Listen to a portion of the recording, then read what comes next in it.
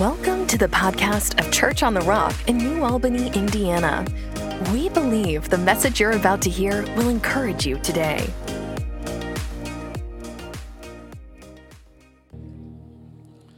Hey, if you got your Bibles with you, let's look at the Gospel of John. Gospel of John, chapter 4.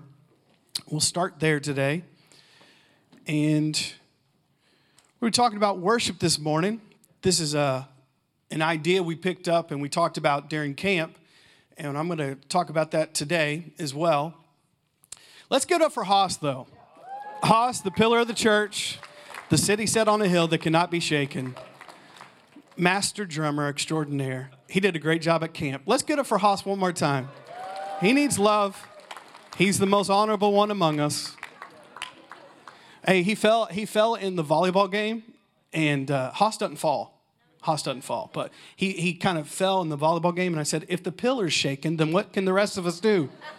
If he has fallen, then what is the hope for the rest of us? But anyways, he got back up. He picked his feet up, and he got back in that game. But we thank you, Haas, for being the pillar you are and a great drummer, and we appreciate it. All right, John 4 and verse 19. We'll start here. We're talking about worship today. It starts with Jesus in this discussion he's having with the Samaritan woman, and she says, "Sir," the woman said, "you must be a prophet. So tell me why it is that the Jews insist that Jerusalem is the only place of worship, while we Samaritans claim that is here on Mount Gerizim, where our ancestors worshipped."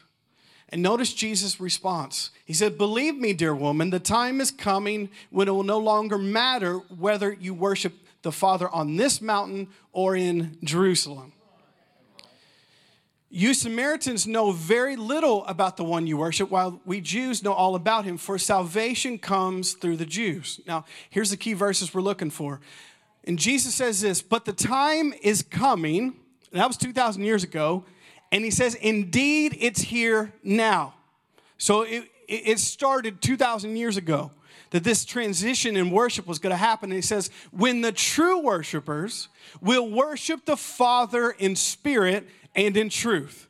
The Father, notice this, is looking for those who will worship him that way. In verse 24, "For God is spirit, so those who worship him must worship in spirit and in truth." So if you're taking notes today, the title of my message is True Worshipers. True Worshipers.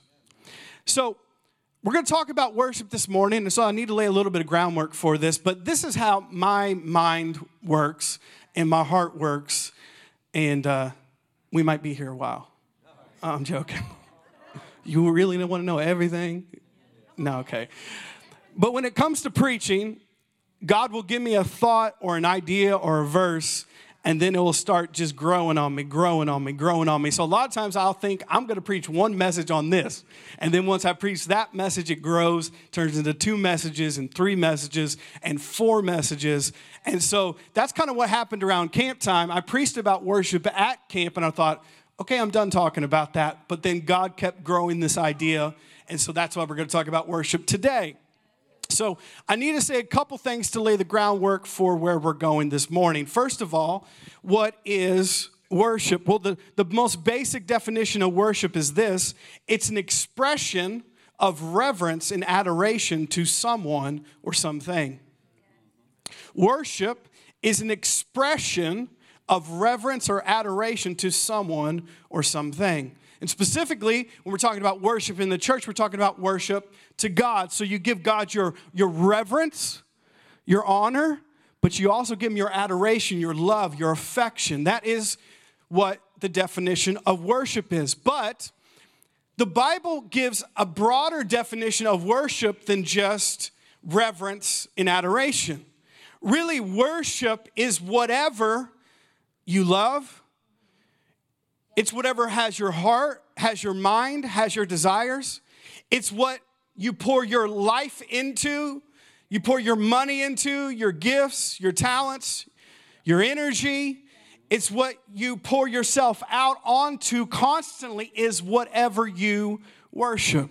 So worship is not just what we just did. That's a part of worship, but that's not the only part of worship. Worship is whatever you do all week long that you give your love to, you give your affection to, you give your thoughts to, you give your desires to, you give your time to, your money to, your energy to, and you pour yourself out onto something or someone. And a lot of times, even for believers, it's not God. But God created us all worshipers in here. All of us are worshipers. And the truth is this, that every person on the planet is a worshiper, whether they believe in God or not. Everyone is.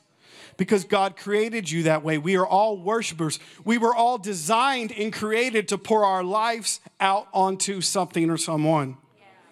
We were designed to give our love and adoration in our heart to something or someone. That's the way we were designed and created. We were created worshipers. So it's not a question if you are a worshiper or you're not a worshiper. The question is, what are you worshiping? Because we're all worshipers. Now, this is part of the groundwork for where I'm going today. So let's turn to Romans 1 in verse 20 through 25. Now, I'm laying this foundation to talk about what we really want to talk about this morning. This is some of the things I shared at camp. But let's read what it says in Romans 1 and 20. It says, "For ever since the world was created, people have seen the earth and the sky through everything God made. They can clearly see his invisible qualities, his divine power in nature. So they have no excuse for not knowing God." Yes, they knew God, but this is what they did. This is what we all do. But they wouldn't worship him as God or even give him thanks. And they began to think of foolish ideas of what God was like. As a result, their minds became dark and confused. Claiming to be wise, they instead became utter fools. Sounds like the news stations, right? Yeah. It's a worship issue. And instead of worshiping, listen to this, the glorious ever-living God, they worshiped idols made to look like mere people and birds and animals and reptiles. In verse 24, so God abandoned them to do whatever shameful things their heart desired. As a result, they did vile and degrading things with each other's bodies. Verse 25, key verse for today. This is what the Apostle Paul says as a Roman church, and we're still dealing with this issue today. They traded the truth about God for a lie. So they worshiped, because we're all worshipers, and served things God created instead of the Creator himself, who is worthy of eternal praise. Amen. So everyone is a worshiper. We are all worshiping something, someone, whether it's the Creator or a created thing. Whether it's the gift giver or if it's the gift that God gave us. We're believing either the truth or a lie, but everyone is a worshiper. Now for a lot of us, especially Christians, we try to avoid the big, bad, evil, demonic things to worship. You know what I'm saying? But that doesn't mean we still don't have a worship issue, because for most people, the worship issue is not you doing some pagan sacrifices to an idol at your house.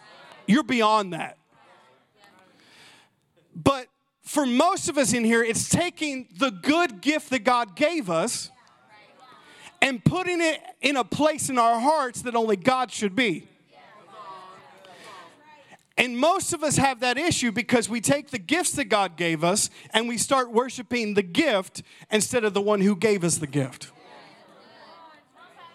Now it could be anything like money. Like, money's a good thing. Like, that's a gift from God, but most people don't know how to balance that. And so they instead take that gift that God gave them and they put it in the place of God in their life and start worshiping that. And they start changing because of that.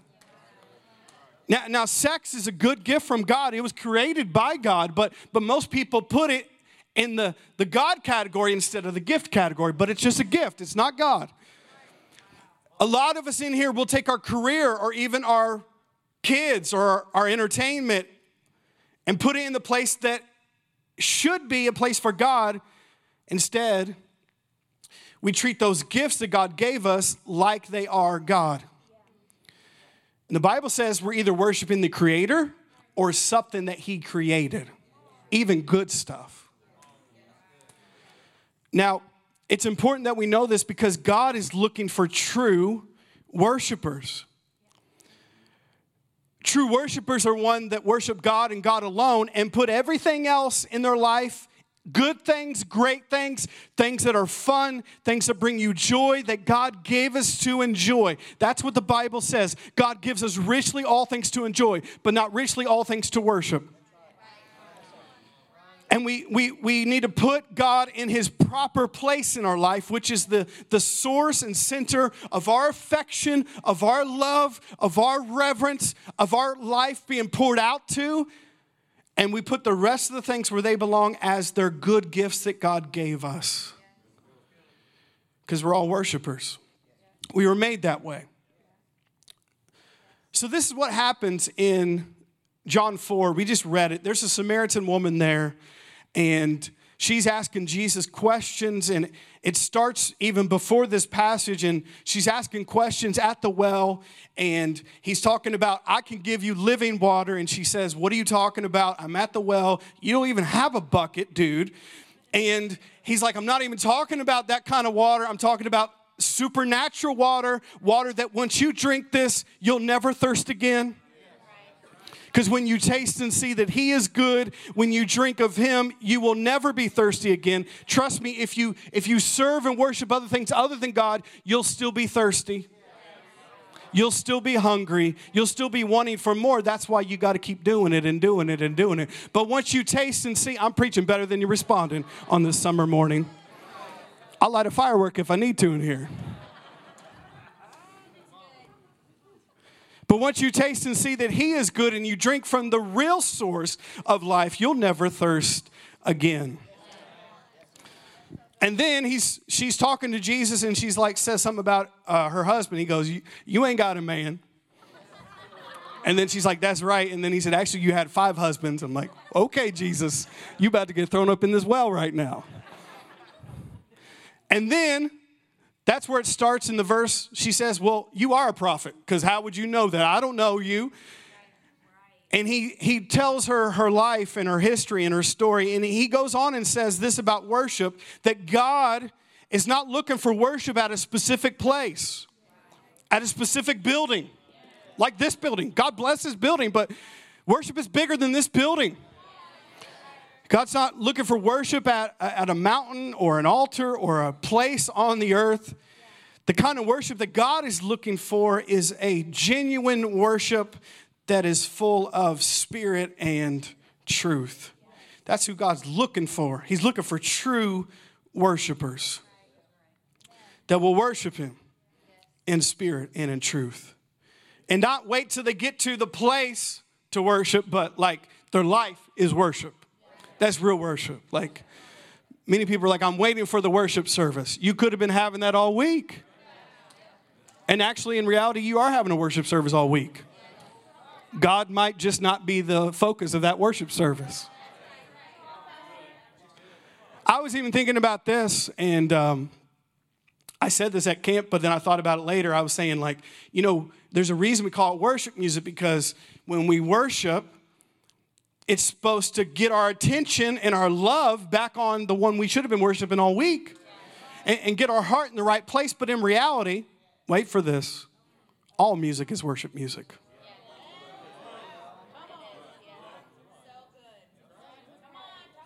All music is worship music. Because anyone in the song that they're singing, they're talking about what they worship, what they love. Could be drugs, could be sex, could be a car they're driving. Could be whatever, but all music really is worship music, not just Christian worship music. Because we're all worshipers. Now, I want to talk the rest of this service about what God is looking for in true worshipers. Now, I'm going to need your response a little bit. I can tell the people that went to camp are with me, and the rest of you are super cold right now. So if we could change that, that would be wonderful for both you and I. And because we all need this message today. Now, by the end of this message, we're going to have a time of worship at the end, and I really feel like that God wants to do some things in you. But we need to talk about true worship. What is true worship?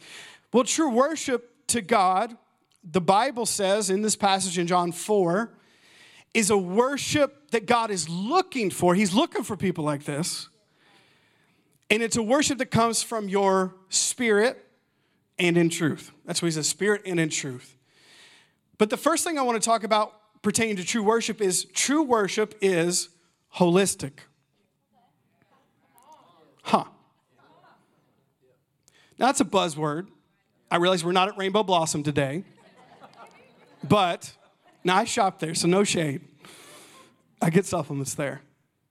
And quinoa. Well, I don't eat quinoa, but if I did, that's where I would go. But hear me this morning, true worship is holistic. Now let me explain to you what I mean by that.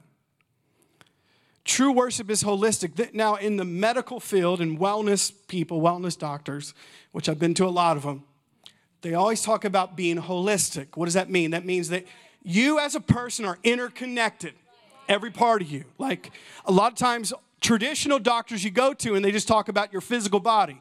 But majority of the time, the physical body is not the root of those issues. A lot of times the root of those issues are a soul problem or a spirit problem that ends up in a physical situation. And so, I like to go to a doctor who's going to talk about the whole person, holistic, because they got to get to every part of you, because that's who you are. You're not a compartmentalized person. You're a spirit, soul, and body, but you're all one person. And the wellness doctors want you to be well holistically. If you're going to be healthy, you need to be holistic in your approach to health. But God, with our worship, wants us to be holistic. That means he doesn't want us to just worship him in our spirit and leave our soul and our body out of the worship. Because that's not true worship to God. If it's true worship to God, it's holistic. It's our spirit, but also our soul, which is our mind, our will, and emotion, and our body, and our entire life is a part of this worship, if it's real. Because that's what God is looking for, not a compartmentalized worship like I worship you on Sunday mornings, but the rest of the week I do what I want to do. That's not worship. Holistic worship is all of your spirit, your soul, and your body worshiping God in all the areas of your life. So your career, your home, your church life, it's all holistic. That you're not a different person outside of church, outside of your job, but you're holistic. You worship God at all places and spirit, soul, and body. Now, let me give you a verse for that. It's a verse that we usually don't read for worship, but it talks about worship. Romans 12, 1 and 2. Romans 12, 1 and 2. Notice what it says. So, dear brothers and sisters, I plead with you to give your bodies to God because of all he's done for you. Let them be a holy and living sacrifice, the kind he will find acceptable. Listen to this. This is truly the way to worship him. Verse 2, he's still talking about worship. Don't copy the behavior and customs of this world, but let God transform you into a new person by changing the way you think.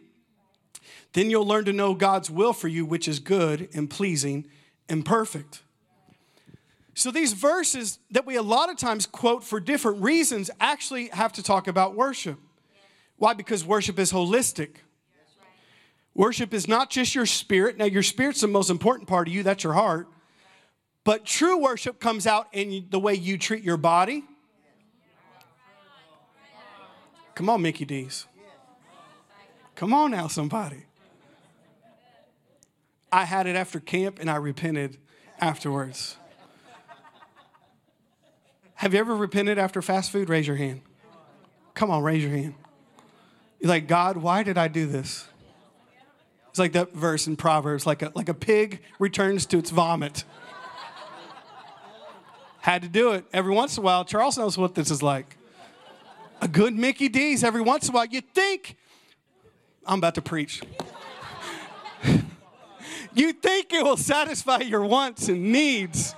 And you see that cheeseburger and fries, and then you're like, why did I do this? Why did I do this? Anyways. Worship is holistic, so worship is your spirit. But the Bible also says that worship is you giving your body to God as a living sacrifice. That's worship. Not just this is worship. But you treating your body right Monday through Saturday is worship. You not sleeping around is worship to God. You doing what's right with your body is just as much worship as you praying in tongues is worship. Because worship is holistic. And then he said, this is the way to worship him. And he's still talking about worship. And then the next verse he says, because you're worshiping, you're not going to just do something with your spirit and your body, but then you're going to take God's word and put it in your mind, and you're going to be changed in the way you think. That's worship too. Once again, a lot of times we have such a narrow view of what worship is or what it isn't, but God says true worship is holistic. It's all of you, spirit, soul, and body.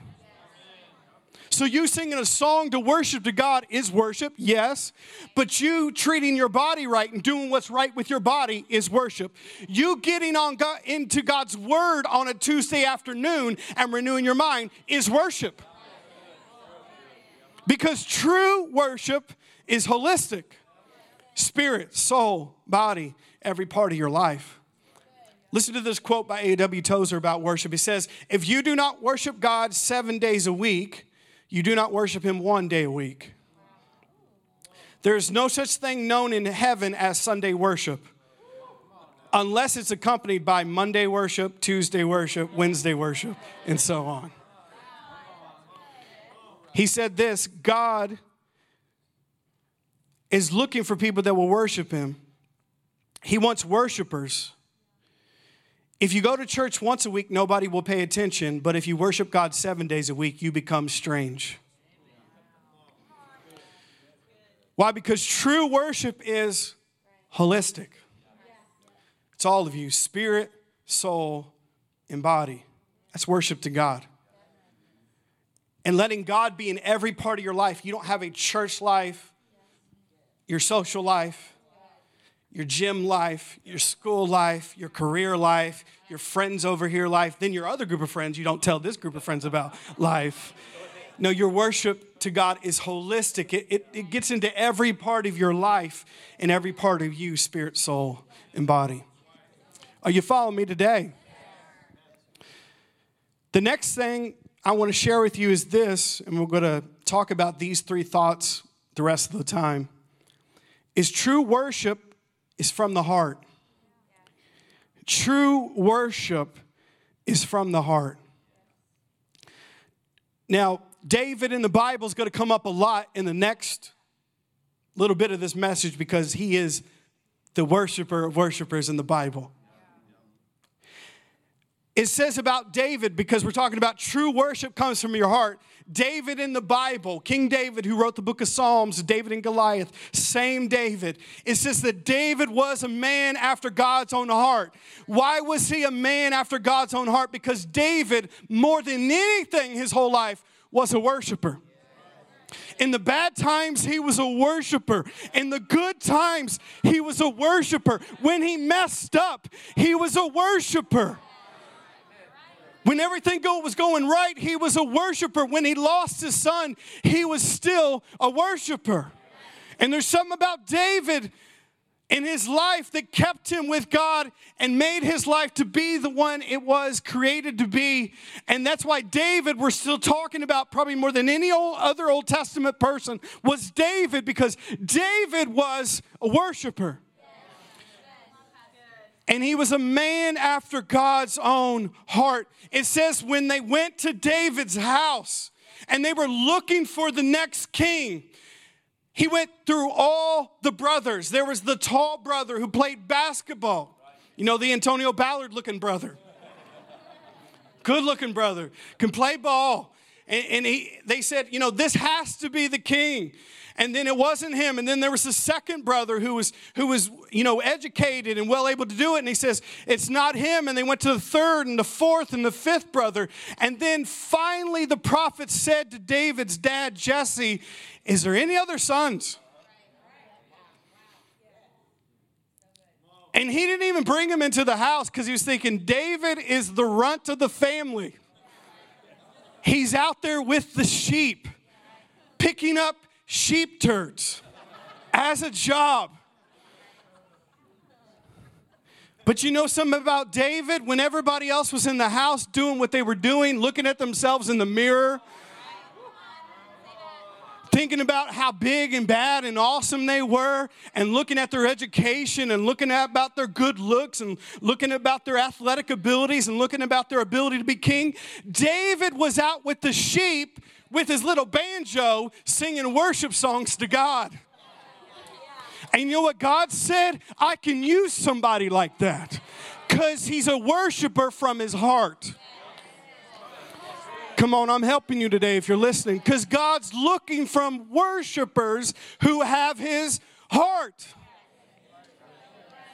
Come on now today. True worship comes from the heart. And this is what they said about David. Man looks out the outside appearance, but guess where God looks at? The heart. He's looking for your heart. Listen to me this morning. He's not looking at the way you're dressed when you come in here to see whether he can use you or not. He's looking at your heart. He's not looking at how well you can sing today, if you're a good worshiper or not. He's looking at your heart. He's not looking whether you're perfect or not. He's looking at your heart.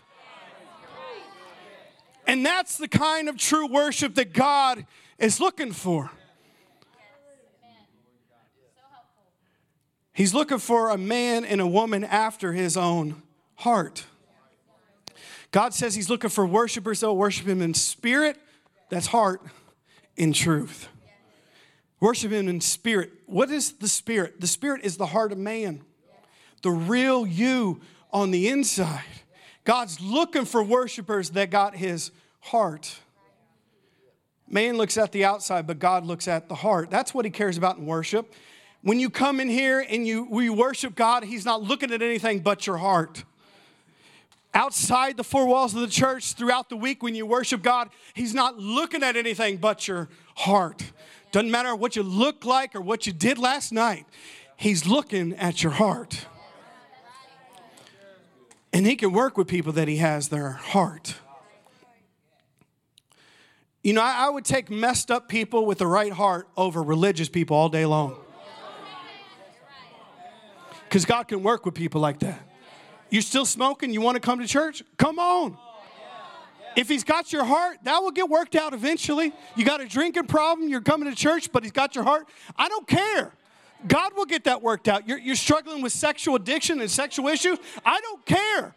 If God has your heart, that will get worked out. I don't want a bunch of religious people that God doesn't even have their heart in the first place.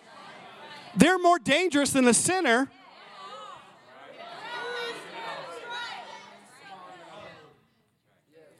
No, God's looking for people that has his heart. Man looks at the outside, but God looks at the heart. And now I'm going to give you a verse for that. Lest you think I'm just making this up. Jesus said himself in the Gospels, the religious people of that day, the Pharisees, the Sadducees, the top of the top, the pastors and leaders that had it all together, and they read the scriptures, and they worshiped God, and they gave sacrifices. And Jesus said to the religious people of that day, you honor me with your lips, but your heart is far from me. Why? Because God's always been looking for the heart. That's what matters to God. True worship is from your heart. Listen, don't be so concerned about how you're living, what you're doing. If he's got your heart, it will get worked out. It will. If he's got your heart, he will work with you. The Holy Spirit will convict you, and he'll give you the power and desire to overcome all those things in your life. He's just looking for your heart. He's not looking for religious people. He's not looking for people that are dressed a certain way or talk a certain way. True worship is from the heart. And that's what God is looking for. He's looking throughout the whole earth for people who has the heart towards him. That's what he's looking for. He's looking for those who worship in spirit and in truth. You with me so far today? Listen to what David said in the Psalm 86:12. I will praise you, O Lord, my God, with all my heart, and I will glorify your name forever. David said, I will praise you, O Lord, my God, with all my heart, all my passion, all my energy, with all my heart.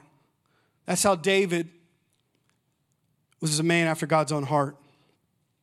Because that's where he worshiped from, in spirit and in truth.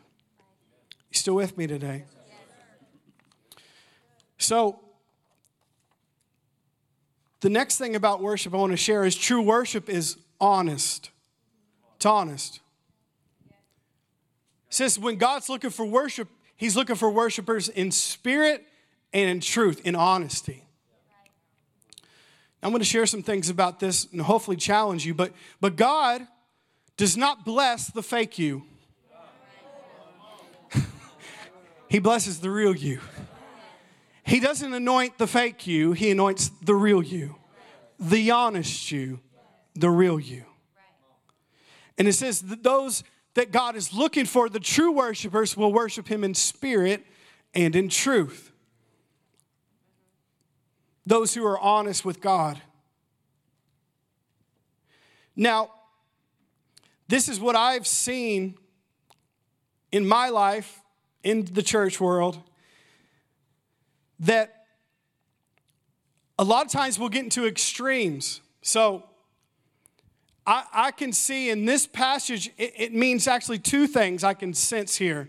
That when God says to worship him in spirit and in truth, truth or honesty can mean, first of all, I'm honest when I come to God about how I'm really doing, what I'm really going through, and honest about who I am. That's one part of it. But also, spirit and truth, that when I get into God's presence, I can proclaim God's truth about who he is and what he's done. That's worship that God is looking for, worship in spirit and in truth. But not just truthful about where I'm at and what I'm struggling with and I need help with, but truthful enough to tell God who he is and what he's done and what you believe he's going to do in your life, speaking God's truth. We worship in spirit and in truth. And this is the extremes I've seen in the church world, if I could tell you for a second. We have people more in our camp, in our company, faith people. They err on this side that you just got to speak the truth, God's word. Just speak God's truth, speak God's truth. Don't ever say you got a struggle. Don't ever say you got an issue. Don't ever bring it up to God or anybody else. Don't say it. Bad confession. And I get that. But then they just never tell God how they're actually doing. And the help that they actually need, that would be the same thing as you went to a doctor and you needed help physically. And the doctor said, what's wrong with you? And like, I'm good, praise God. Bless God, I'm great. Then why are you here? You're sitting in a doctor's office. And that's what a lot of Christians do. But guess what? If you don't ask God for help, you ain't getting no help. So this is one extreme, but then here's the other side of the church world right here. I'm just going to be honest about the way I feel. So every time they talk to God, it's a big pile of complaints. So God is like, I'm depressed and I'm anxious, and God, I hate my life and this and that. And guess what? If you stay here, you'll be stuck the rest of your life. God says he's wanting you to worship in spirit and truth. So it's not this extreme or this extreme. It's not either or, it's both and. God wants you to, when you get into his presence, to be truthful about where you are, but then follow it up with the truth of who he is.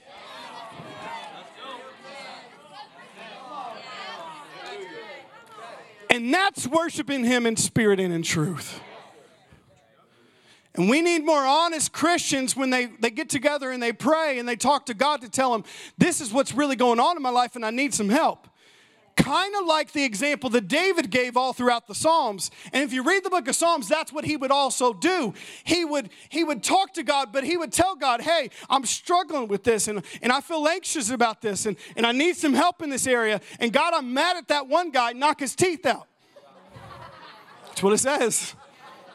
Don't act like you're above it, that you haven't thought it in prayer before. You probably said it in prayer like, God, either you're going to knock his teeth out or I'm going to knock his teeth out. But either way, whatever you want to do. But David would pray prayers about telling God his heart and being honest and truthful with God, which more of us need to be so we can actually get some help in our life. But then every time if you read the book of Psalms, am I too much for you today? I'm sorry, I haven't seen you in 2 weeks. I'm sorry if I'm a little excited. I'm like a puppy when you come home and you haven't seen him for a while. Okay.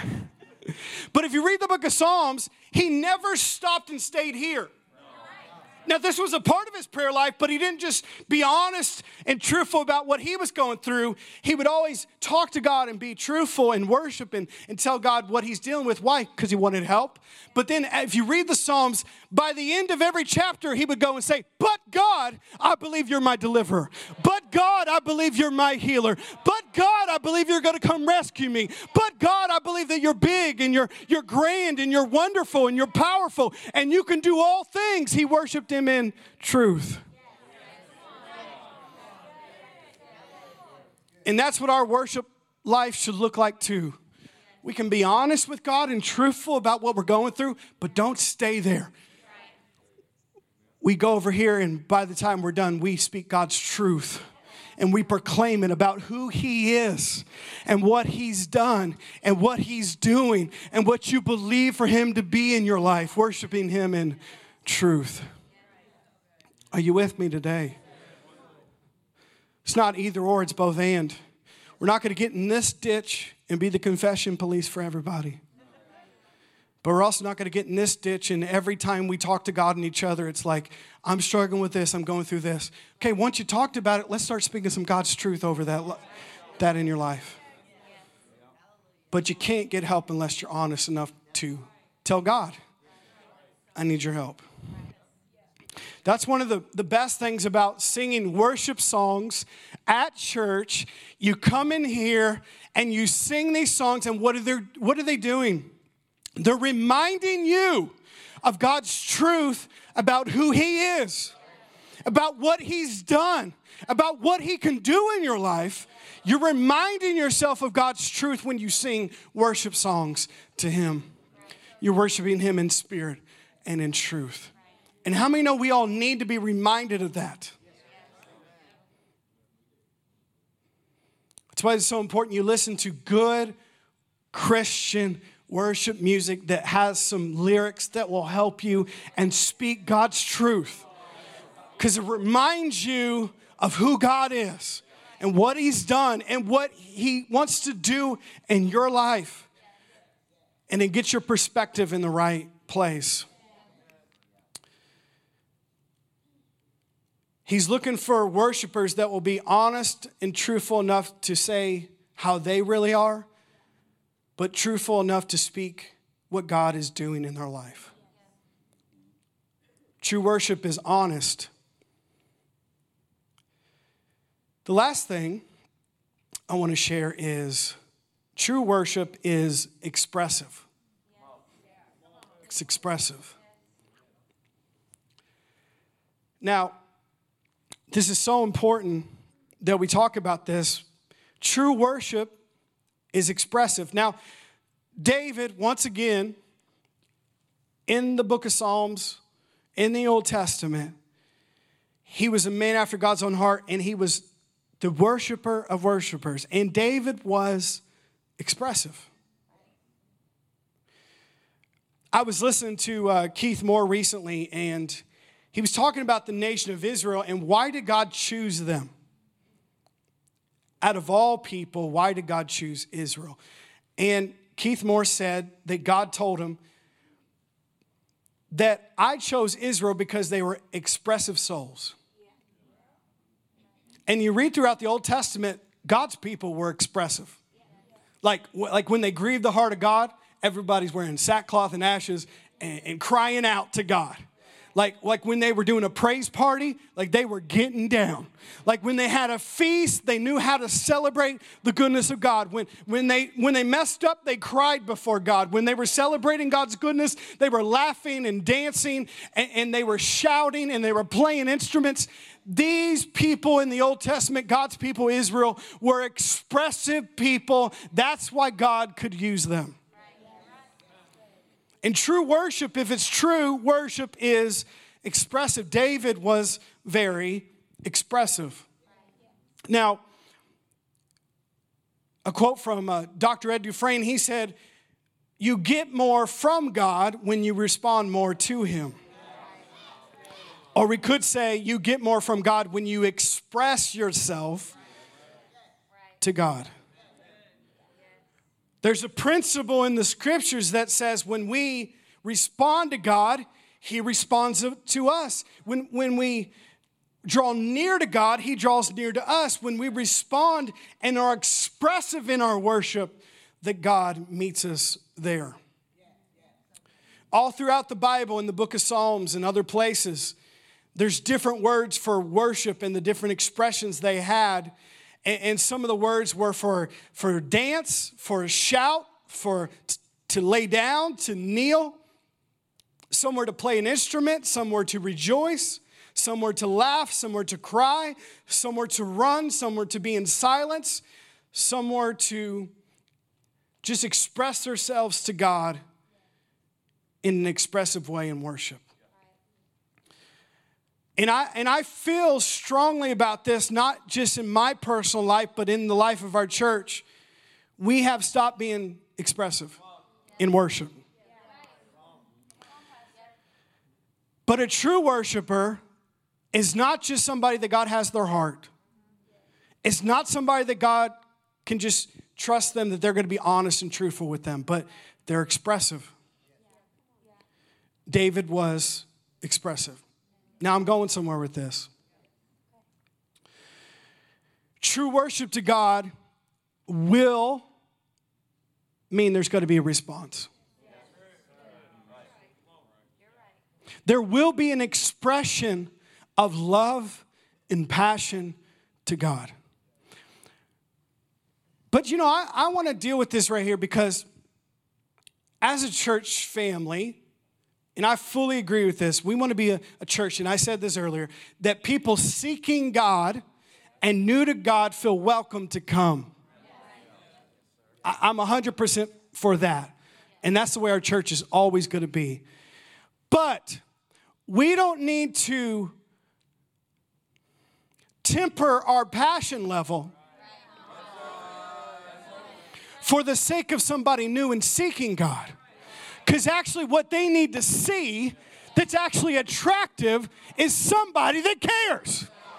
Is somebody that's expressive. Is somebody that's passionate. And a real move of God and real expressiveness in worship will not turn people off from church. It should bring people into the house of God.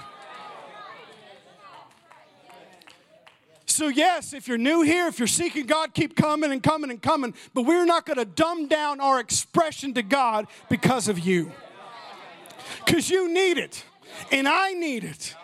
And our expressiveness to God will open doors for other people. Will set the atmosphere for other people. That healings can take place. And deliverance can take place. And answers can come. And the atmosphere changes. Because where the Spirit of the Lord is, there is freedom. Not where all the people in church are like, I don't want to scare anybody away. The only person you're scaring away is the Holy Ghost. Because you're all so cold and dead and acting like you don't care. No, the Bible says draw near to God and he will draw near to you. Come close to God and he will come close to us. But guess who has to move first? Us. Through expressive worship. I didn't say out of control worship. I said expressive worship. I'm preaching about this because you're not even close to crossing the line. I'm not scared anything's going to happen today.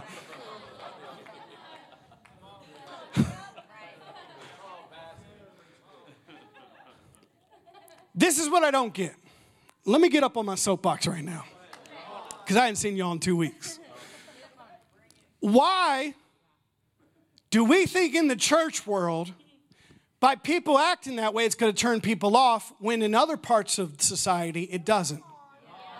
Hear me out, hear me out, hear me out. Why can you go to a basketball game or a football game and no one will think twice about it? People are shaving their chest. Don't do that. Painting themselves blue and gold and green and have a cheese head. What are they doing at those games? They're expressive because they're worshipers. And what are those people doing? They're jumping up and down. No one's turned off by that at the game. They're taking laps. They're dumping beer on their friend.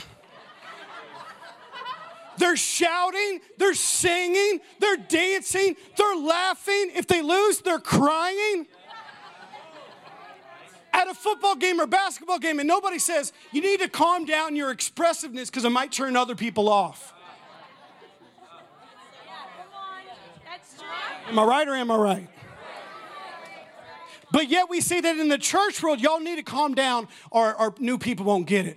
They get it at the game.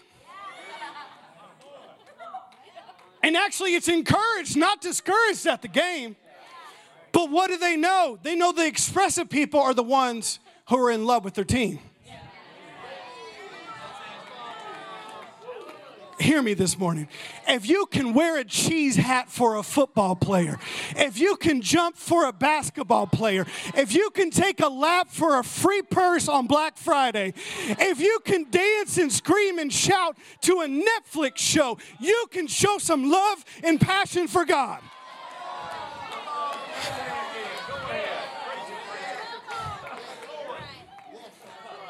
Let's stop acting like it's weird in church. Why isn't it weird at the football game?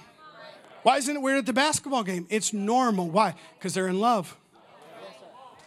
And people that are in love are expressive. Well, I'm not that way. That's why your relationships stink. Because nobody wants somebody who's not expressive and says they're in love. No, if you're in love and you're passionate about something, you are expressive.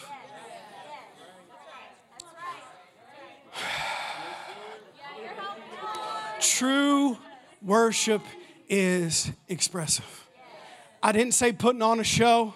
I didn't say being out of control at church. Trust me, no one's close. I'd let you know. But God is looking for heartfelt worship. He's looking for truthful, honest worship, but he's also looking for expressive worship. And it's not the same for everybody. Some of you lifting your hands and just singing a song is a step of faith. And I'll take that. That could be your level of expression. I'm okay with that, but you got to do something. Real love and worship is expressive. David was expressive. Same thing. If you go to a concert, let's just say country concert, rap concert, whatever it is, no one would think twice. If you're jumping around, if you're dancing, if you're laughing, if it's a country song, you're crying, you're drinking your beer, you got your arm around your friends, you got your cowboy boots on, you got your cut-off jean shorts, you got your cut-off flannel with the shirt's sleeves cut out and it nice and wide open, and your cowboy hat. No one would think twice about you responding in a situation like that. But yet in the church world, we're like, oh, y'all need to calm down. Might run the new people off. Who are you trying to offend? And who are you trying to impress? Our lack of response is offending the Holy Spirit. Trust me, if it's done the right way in the Holy Spirit, it will bring people closer to God, not away from God. Passion is attractive. Love is attractive. Expressing ourselves to something and someone that has changed our life and has healed our bodies and is the only one worth being praised and honored. It's not going to push people away from God. It's going to bring people closer to God. I don't know what I ate last night that made me this way today, but just receive it. You know, there was one time in David's life, David was a worshiper his whole life. But there was times in his life that David kind of got away from that. And then he would go back. But one of those times was when he was a king he had gotten into this position of leadership, and he wasn't at the worship parties like he used to be.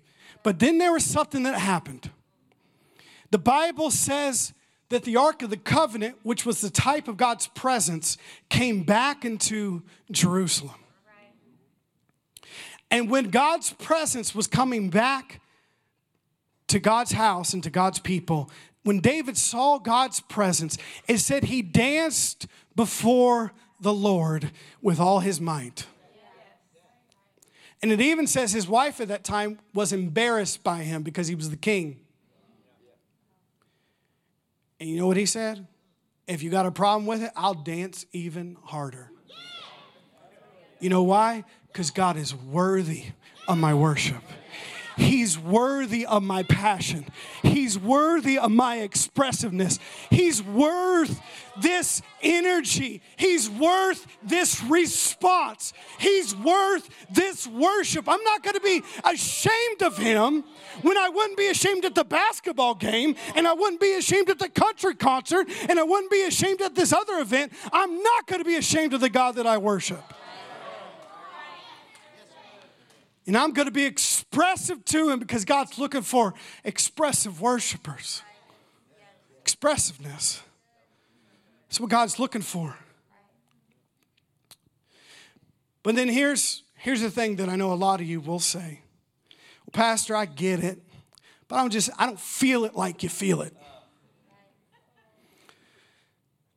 I don't feel it like you feel it, Pastor. So I'm just not like that. I'm not wired that way. First of all, lie.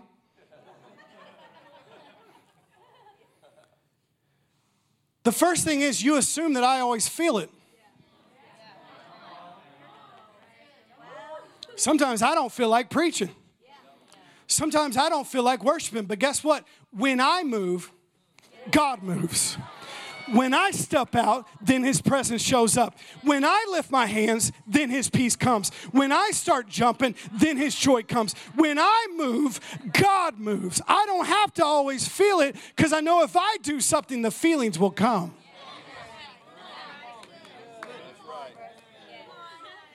Hear this verse right here, James 4:8. We're still talking about worship being expressive. Draw near to God, and what he will draw near to you. Let's read it in the Passion. Move your heart closer and closer to God, and guess what will happen? He will come even closer to you.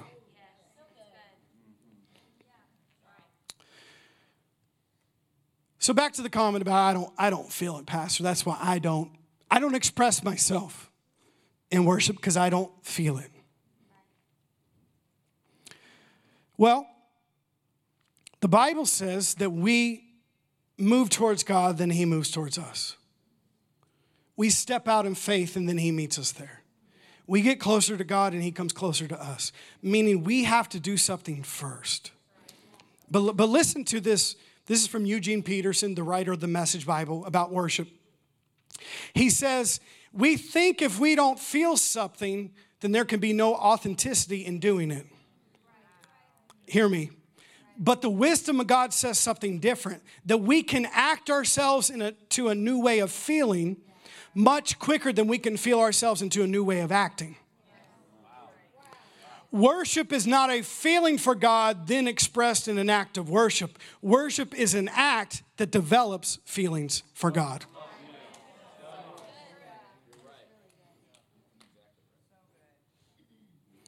So those of you who say, I don't feel it, well, guess what? Worship is not, I get the goosebumps and the tinglies and then I worship. Worship is true worship. I start worshiping, then the feelings start coming. I start expressing myself, then the joy comes. I start doing something, then God's peace meets me. I start stepping out, and when I move, God moves. When I draw, God draws. When I come close, he comes close. So anytime we ever tell ourselves, I just don't feel it and that's not me, that's not really true. Because you have to act and do something for those feelings to be stirred up. Now, trust me, there will be times that you do feel it. You come in and you're like, you had a great week, you got a raise, you're like, I'm ready to praise. But I've also seen some of the rest of us on other weeks, and it's noticeable. Now, what are you doing right then? I get it. I feel that. You're acting based off your feelings, whether he's worthy of being worshiped. You're saying, well, I don't feel it, so I don't want to be non-authentic, my real self.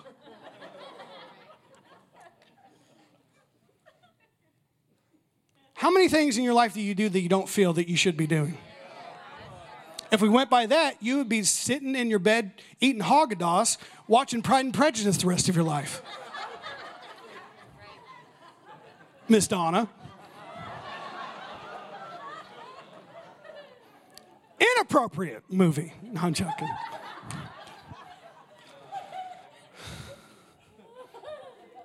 Since when are our feelings the highest form of truth in the world?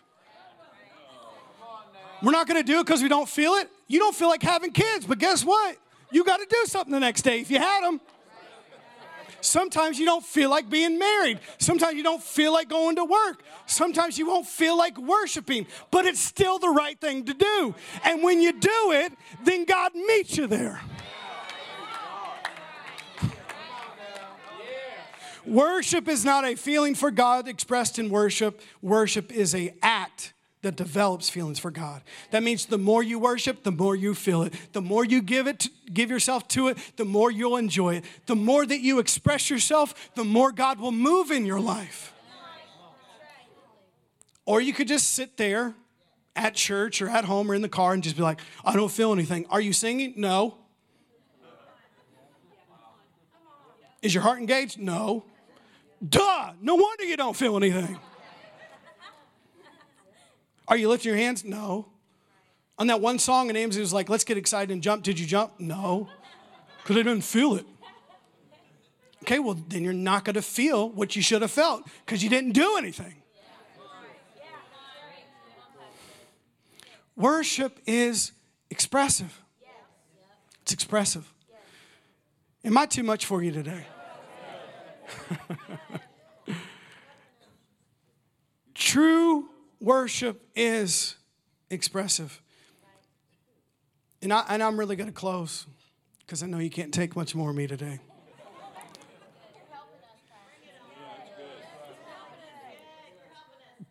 But this morning as your pastor, I got to let you know, the times you don't feel like worshiping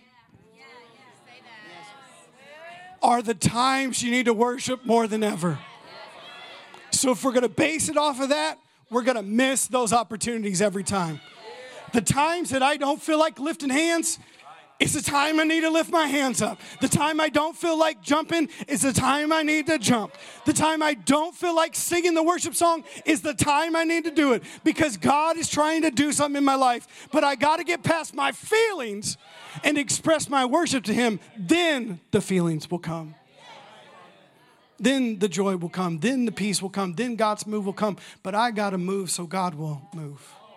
So the word says, when we come close to God, He comes close to us. Something special about worship. It does something different than your prayer life and your time in God's word will do. There's something special about worship. There really is. Something special about worship. Brother Darrell, could you come play for a second? And I'm going to close. You know, I was thinking about this. People that I have seen get through very tough situations are not just people that have their head down and it's like, oh, I need to get in the word. Word.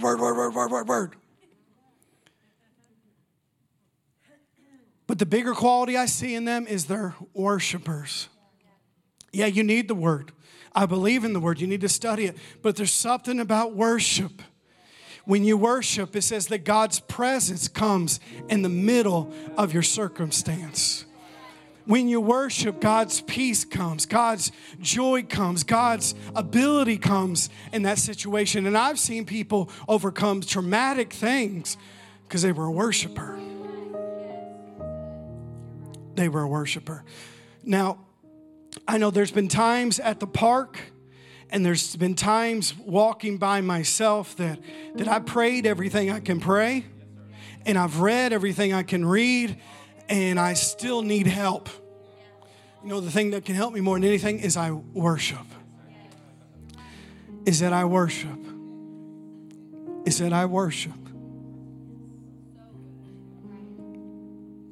It doesn't have to be pretty. A lot of times it's ugly. Y'all give him an ugly praise. You know that? Like the ugly cry.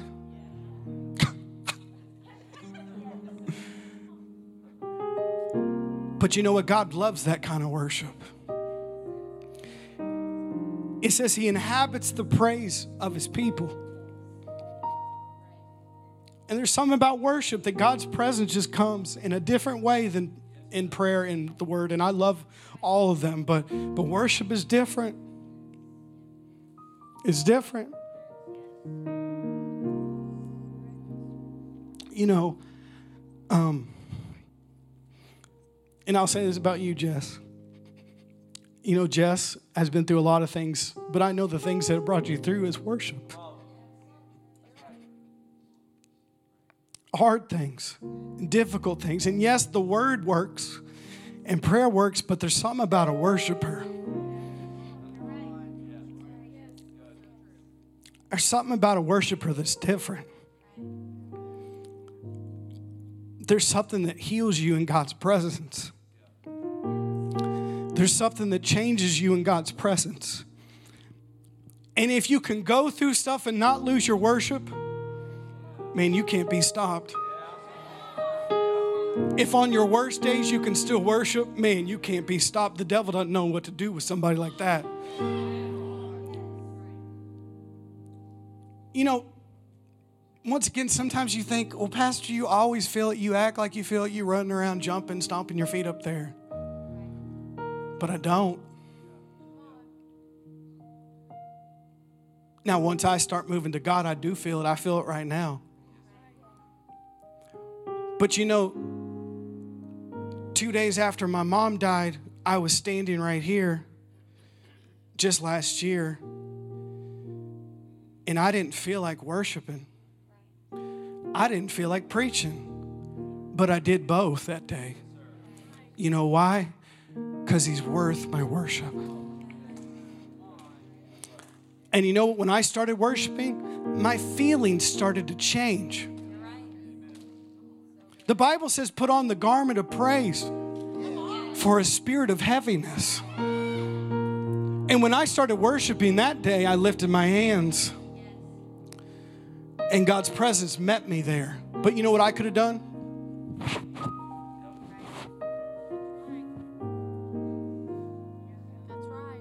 And I could have left that day depressed like I came in.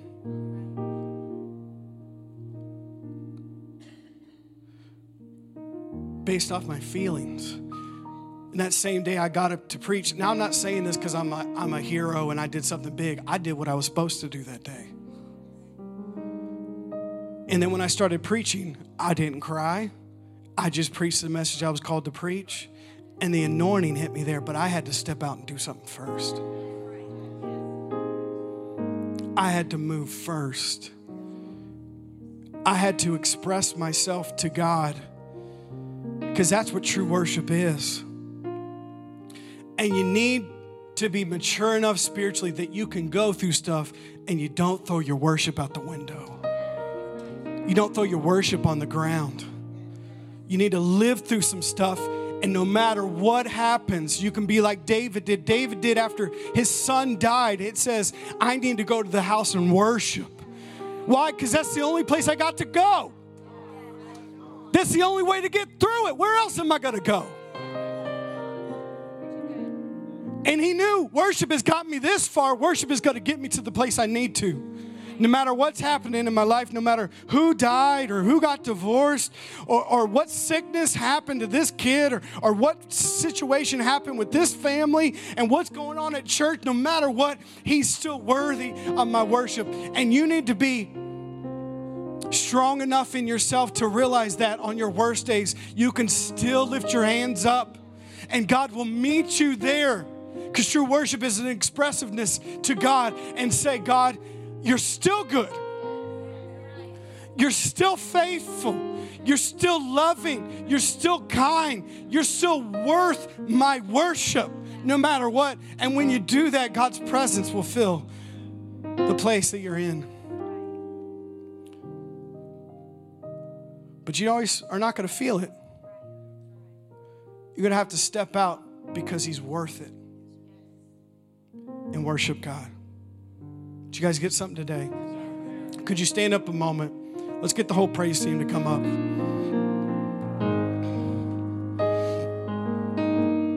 I'm going to read one last verse to you, and then we're going to sing a song of worship, and we're going to practice. Can we do that? Can we practice today? We're going to sing a song of worship, and we're going to practice. And I want all of us to focus in our hearts and our minds. And let's just take one full worship song and just focus on him. Maybe you haven't done this before, but we're going to practice today in a moment. We're going to give him worship. Because if you can do this here, you can do this in your car. You can do this at your house. You can do this on your walk. You can do this anytime, day or night. And you can worship him. But let me read a verse for you, and I just want you to listen to this. Psalm 34 in the Message Bible. If we could pull that up. I love this verse.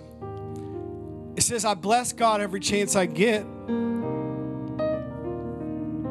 My lungs expand with his praise. I live and breathe God. If things aren't going well, hear this and be happy. Join me in spreading the news together. Let's get the word out. God met me more than halfway. He freed me from my anxious fear. Look at him. Give him your warmest smile. Never hide your feelings from him. When I was desperate, I called out, and God got me out of a tight spot. God's angels set up a circle of protection around us while we pray. Now listen to these last two verses. Open your mouth and taste. Open your eyes and see how good God is. Blessed are you who are unto him. Worship God if you want the best. Worship opens doors to all his goodness. Hear me today. Worship God if you want his best. Worship opens doors to all his goodness.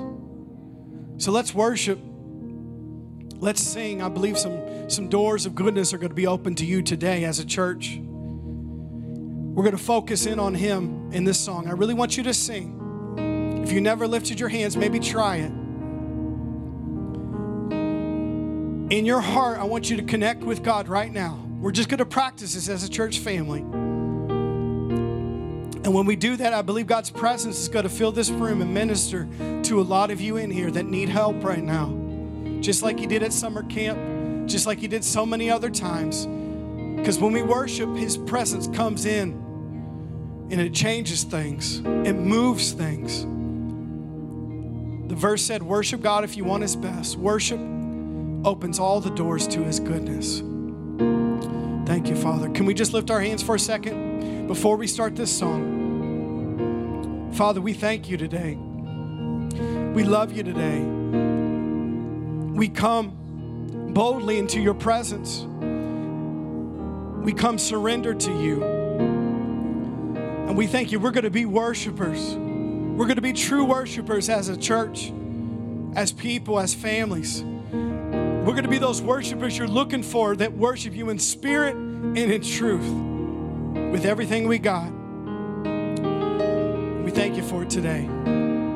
Thank you for your presence moving. Thank you for your presence opening doors that we cannot open. And your goodness being poured out upon us today. In Jesus' name. Jesus' name. Jesus' name. Thank you, Father. Thank you, Father. Thank you for your presence in this place. Thank you for your spirit in this place. Thank you for your power in this place. In the name of Jesus. Thank you, Jesus. Thank you, Jesus. Thank you, Father. We worship you today. We honor you today. We love you today. We express our worship to you. We express our love to you today. Thank you, Father. Thank you, Jesus. Thank you that you're moving. Thank you that you're helping us. Thank you that you're changing things. In the name of Jesus.